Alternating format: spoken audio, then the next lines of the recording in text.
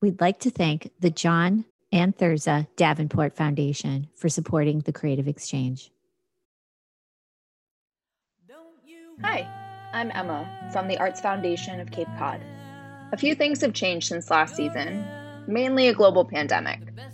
So we felt it was important to document the impact this event has had on artists from Cape Cod and beyond. Each of these conversations were recorded from a distance over Zoom. As such, you may hear a few imperfections in the audio.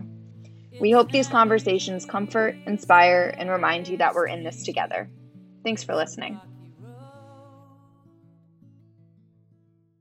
Or I may scream out in pain. No, I'm kidding. But the show must go on.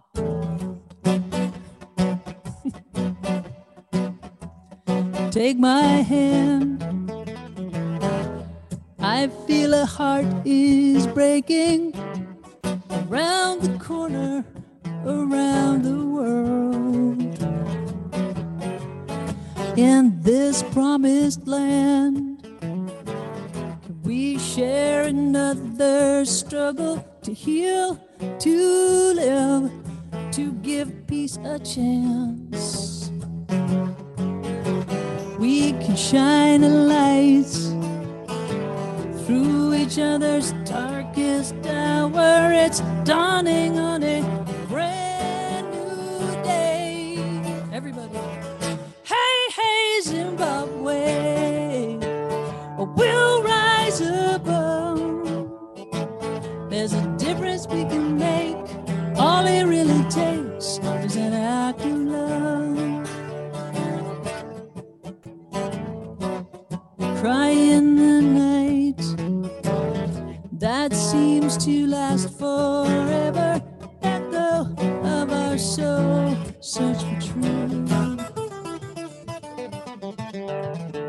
Can we fight their fight against our own injustice? Let the river carry us home.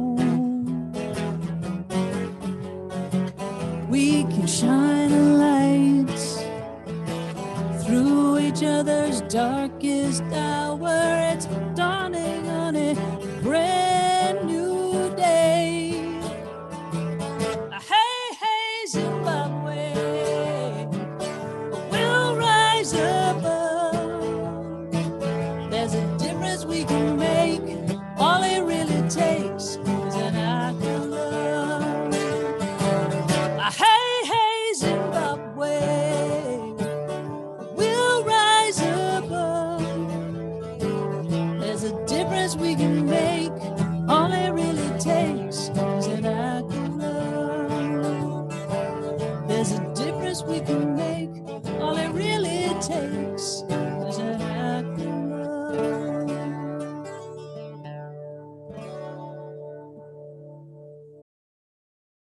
So welcome to the Creative Exchange podcast. I'm Amy Davies, the Executive Director of Provincetown Community Television. And I'm Julie Wake, the Executive Director of the Arts Foundation of Cape Cod. And today we are speaking with musician, singer, songwriter, Sarah Burrill. Hello. Hi, Sarah. So Sarah was born and raised on Cape Cod and is a cornerstone of the local creative community, heading up her immensely popular and charismatic musical group, the Sarah Burrill Band, performing on stages across the Cape and beyond. With a firm belief that an artistic community is intrinsic to the Cape's identity, she's maintained a welcome creative presence amidst the challenges of the pandemic. Welcome, Sarah. Thank you. Thank you very much. Nice to be here. Sarah, as I mentioned before we started recording, I'm so excited to have you. And to me, you just are the voice of arts and culture here on Cape Cod for so many years. Really excited to connect with you. And I'm curious to hear about what your schedule was like prior to COVID hitting, and what were you doing as a working artist here? Well, it was very full, and the whole band was really excited to go into the summer because we were really getting to other parts of the Cape that we hadn't been. I had left a job a year ago, April, that had basically had me in a different part of the world or the country on a weekly basis. So I was just traveling all the time, and I only had summers off. So I could only play. We really had a couple of gigs spotted, but we did have an every week gig up at way downtown in Provincetown. So, we were there. We were there every week, and we built up a following, but we didn't venture up much up into the rest of the Cape. So it was really nice to really start to build the Harvest Gallery wine bar we'd been at. I'd played almost since they've been open. I played quite a bit, but we got into O'Shea's, which was so much fun. What a blast playing there, and a couple of places further up Cape.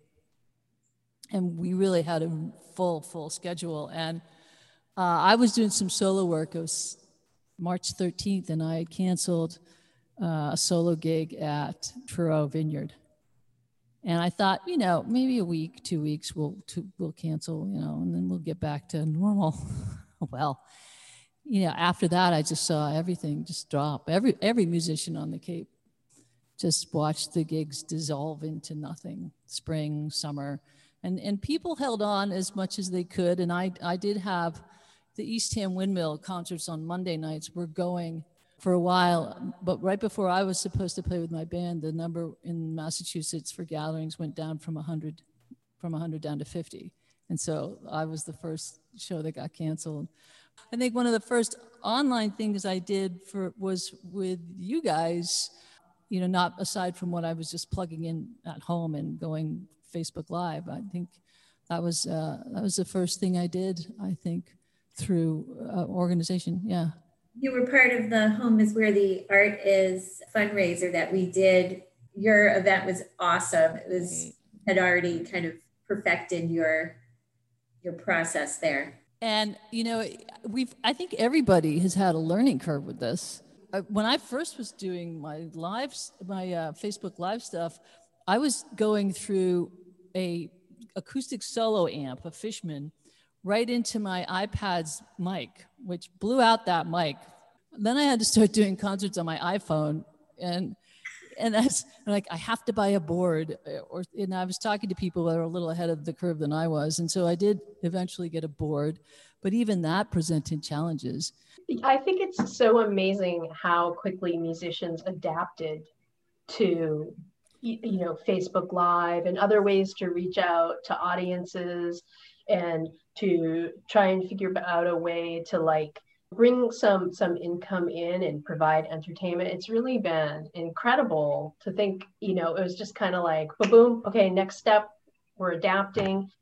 So, you talked a little bit about kind of figuring it out, but what is it like to perform with no feedback? Because I'm not a performer, but I always think part of the appeal is getting the applause and the communal aspect of it. Yeah. Another aspect of adaptation was audience. People were right on it. And I think that they were drawn to it just for, really, especially in March when it hit, and nobody really knew what was going on. And we're like, stay home. I'm like, okay. And I think it was sort of an oasis for people in all of the stress, because it is stressful, and it was for me. And so even though I couldn't see people when I went on Facebook Live, they would, comment in the chats, and I could see who was on listening. And so I knew they were out there, but it was odd to not get the regular feedback, because it's something that really, especially if it's in solo too, in a different way, but with a band, got a dance floor full of people, and you kind of get to read what's going on, and you want to bring the energy up. And so a lot of the times when that's going on, if I have a set list at all, and my band hates that I usually don't, but I love reading that and then calling out a song that I know is going to kick it even into more, just another notch or two up, and being able to read that. I only done a couple of live things with my band, so I miss that aspect of it. Absolutely. And even the live shows, it's not the same for the audience either. They're not packed onto a dance floor. 6 feet away from each other. And I think there, some of the places that were outside, they had little boxes that people who were in people's pod could like dance in the little boxes. But there's definitely no mosh pit. It's interesting. I watched a lot of your content on Facebook, and I really enjoyed you really putting yourself out there, and kind of what you were talking about when we started the conversation, where you're working through, like, I remember when you got a new soundboard, you were really working things through publicly. And I'm wondering, we've spoken to a couple of artists already who have talked about, they've spent their whole life being in outward mode, right? Like looking for the feedback to process that within themselves, right? Your artwork. Are you also thinking about like you're more inward now? Well, it's interesting because I've actually gone off into sort of other art forms. Like cooking? Yes. Poetry? Well, I did 17 things in a row. And then I sort of took a break. And then summer happened and people really weren't doing it. But, I think taught people how to moonwalk. I did some magic tricks. I mean, whatever. I just wanted to, some of it was like 5 minutes long, but I just wanted to connect more than anything else. I just wanted to connect with everybody so we could all just sort of go for a minute. You okay? I'm okay. All right. It's going to be okay. Yeah, it's going to be okay. We'll just take a few deep breaths, have a few laughs, watch me try and cook. Because that segment was cooking for people who don't know how to cook. And then I liked finger painting with the masters. That was fun. Because then I auctioned off the painting and a friend of mine bought it for $50. But the trivia, what I did, Beatle trivia, which was fun too. But it was just, for me, I wanted to connect with people, but I also wanted people to connect with each other because a lot of that was happening on the feed. People were saying hi to each other. And it's just a way of feeling connected when you couldn't really be connected in person. So I needed to do that. But yeah, I've sort of had a lot. I mean, everybody's had a lot of time alone. I also wanted to ask you about, you've participated, or actually rather you have used your art to get through some challenging times. I know that you're a cancer survivor and you were part of Julia Cumes' beautiful portraits of women who were dealing with breast cancer. Right. And tell us a little bit about being part of that beautiful exhibit, trusting, that Julia would tell the story, and just being an artist yourself on how using art to kind of get through these challenges. Sure. Working with Julia was a dream. She's lovely. For me, it's important to do anything like that for anyone who's going through it, any kind of challenge really, but specifically women going through breast cancer, because I think it's powerful. And any experience I had like that when I was going through treatment was powerful.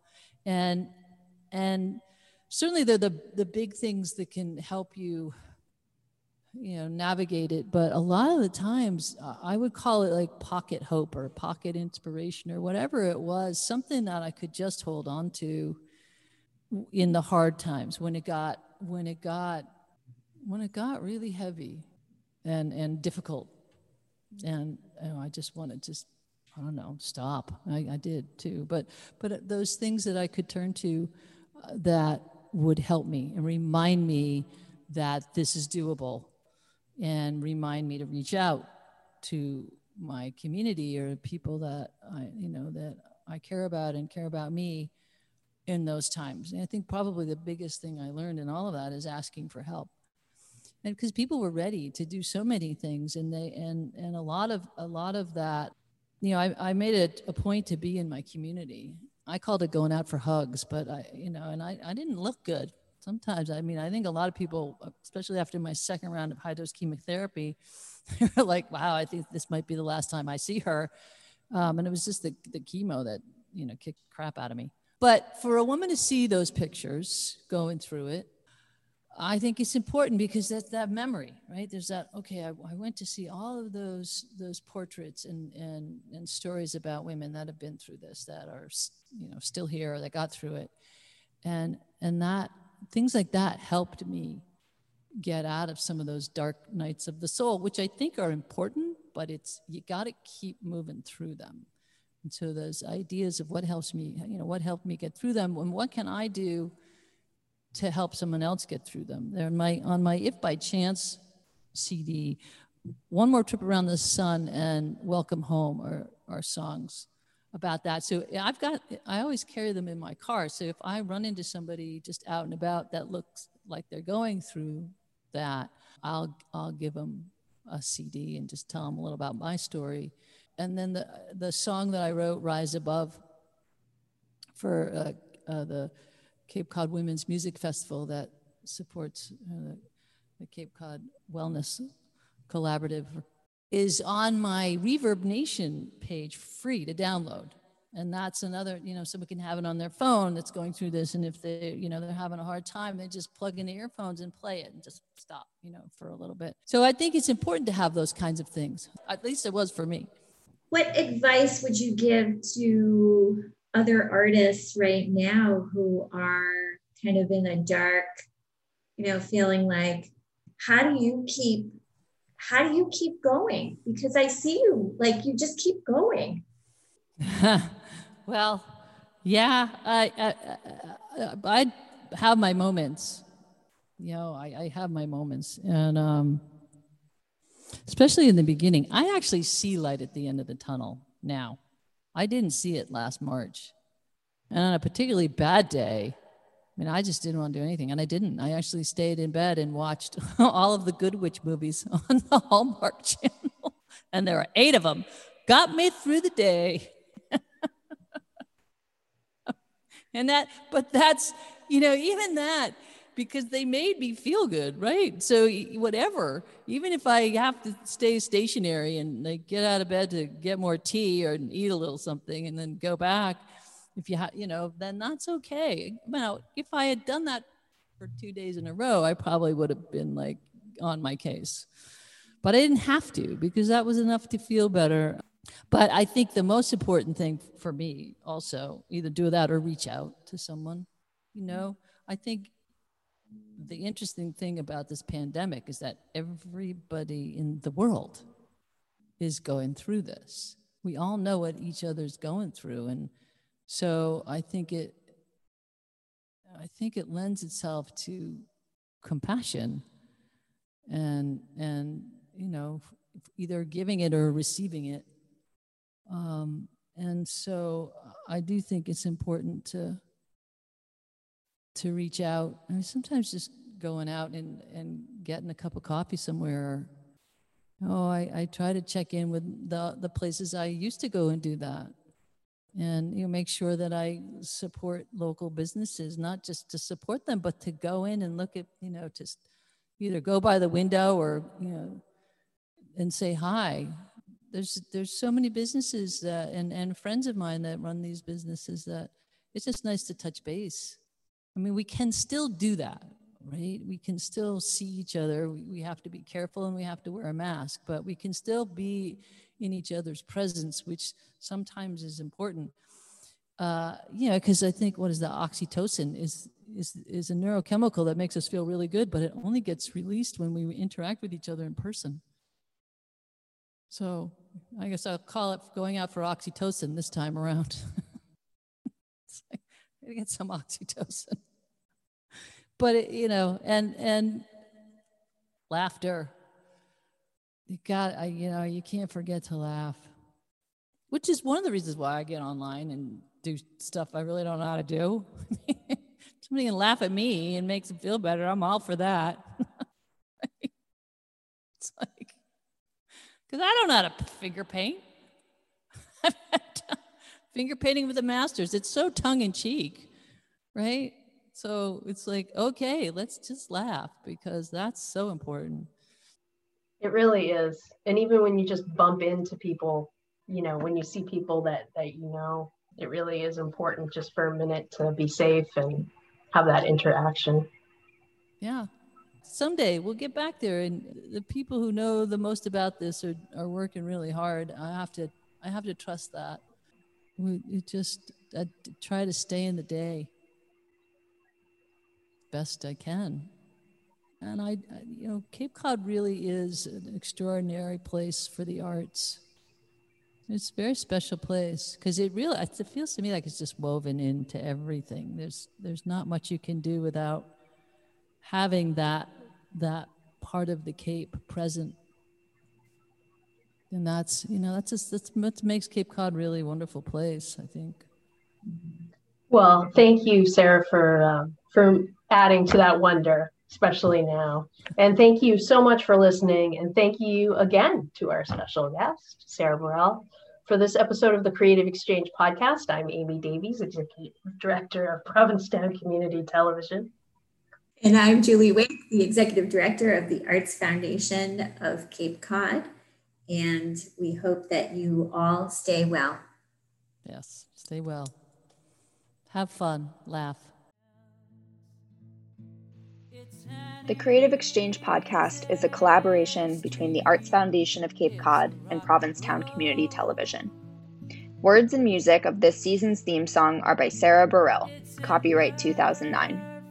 To donate to the Arts Foundation of Cape Cod's Arts Relief Fund, a project supporting Cape Cod artists and arts organizations impacted by the pandemic, visit artsfoundation.org.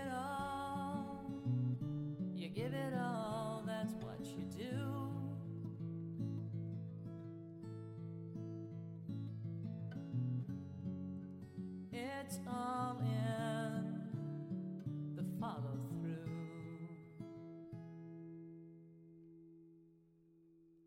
Don't you worry.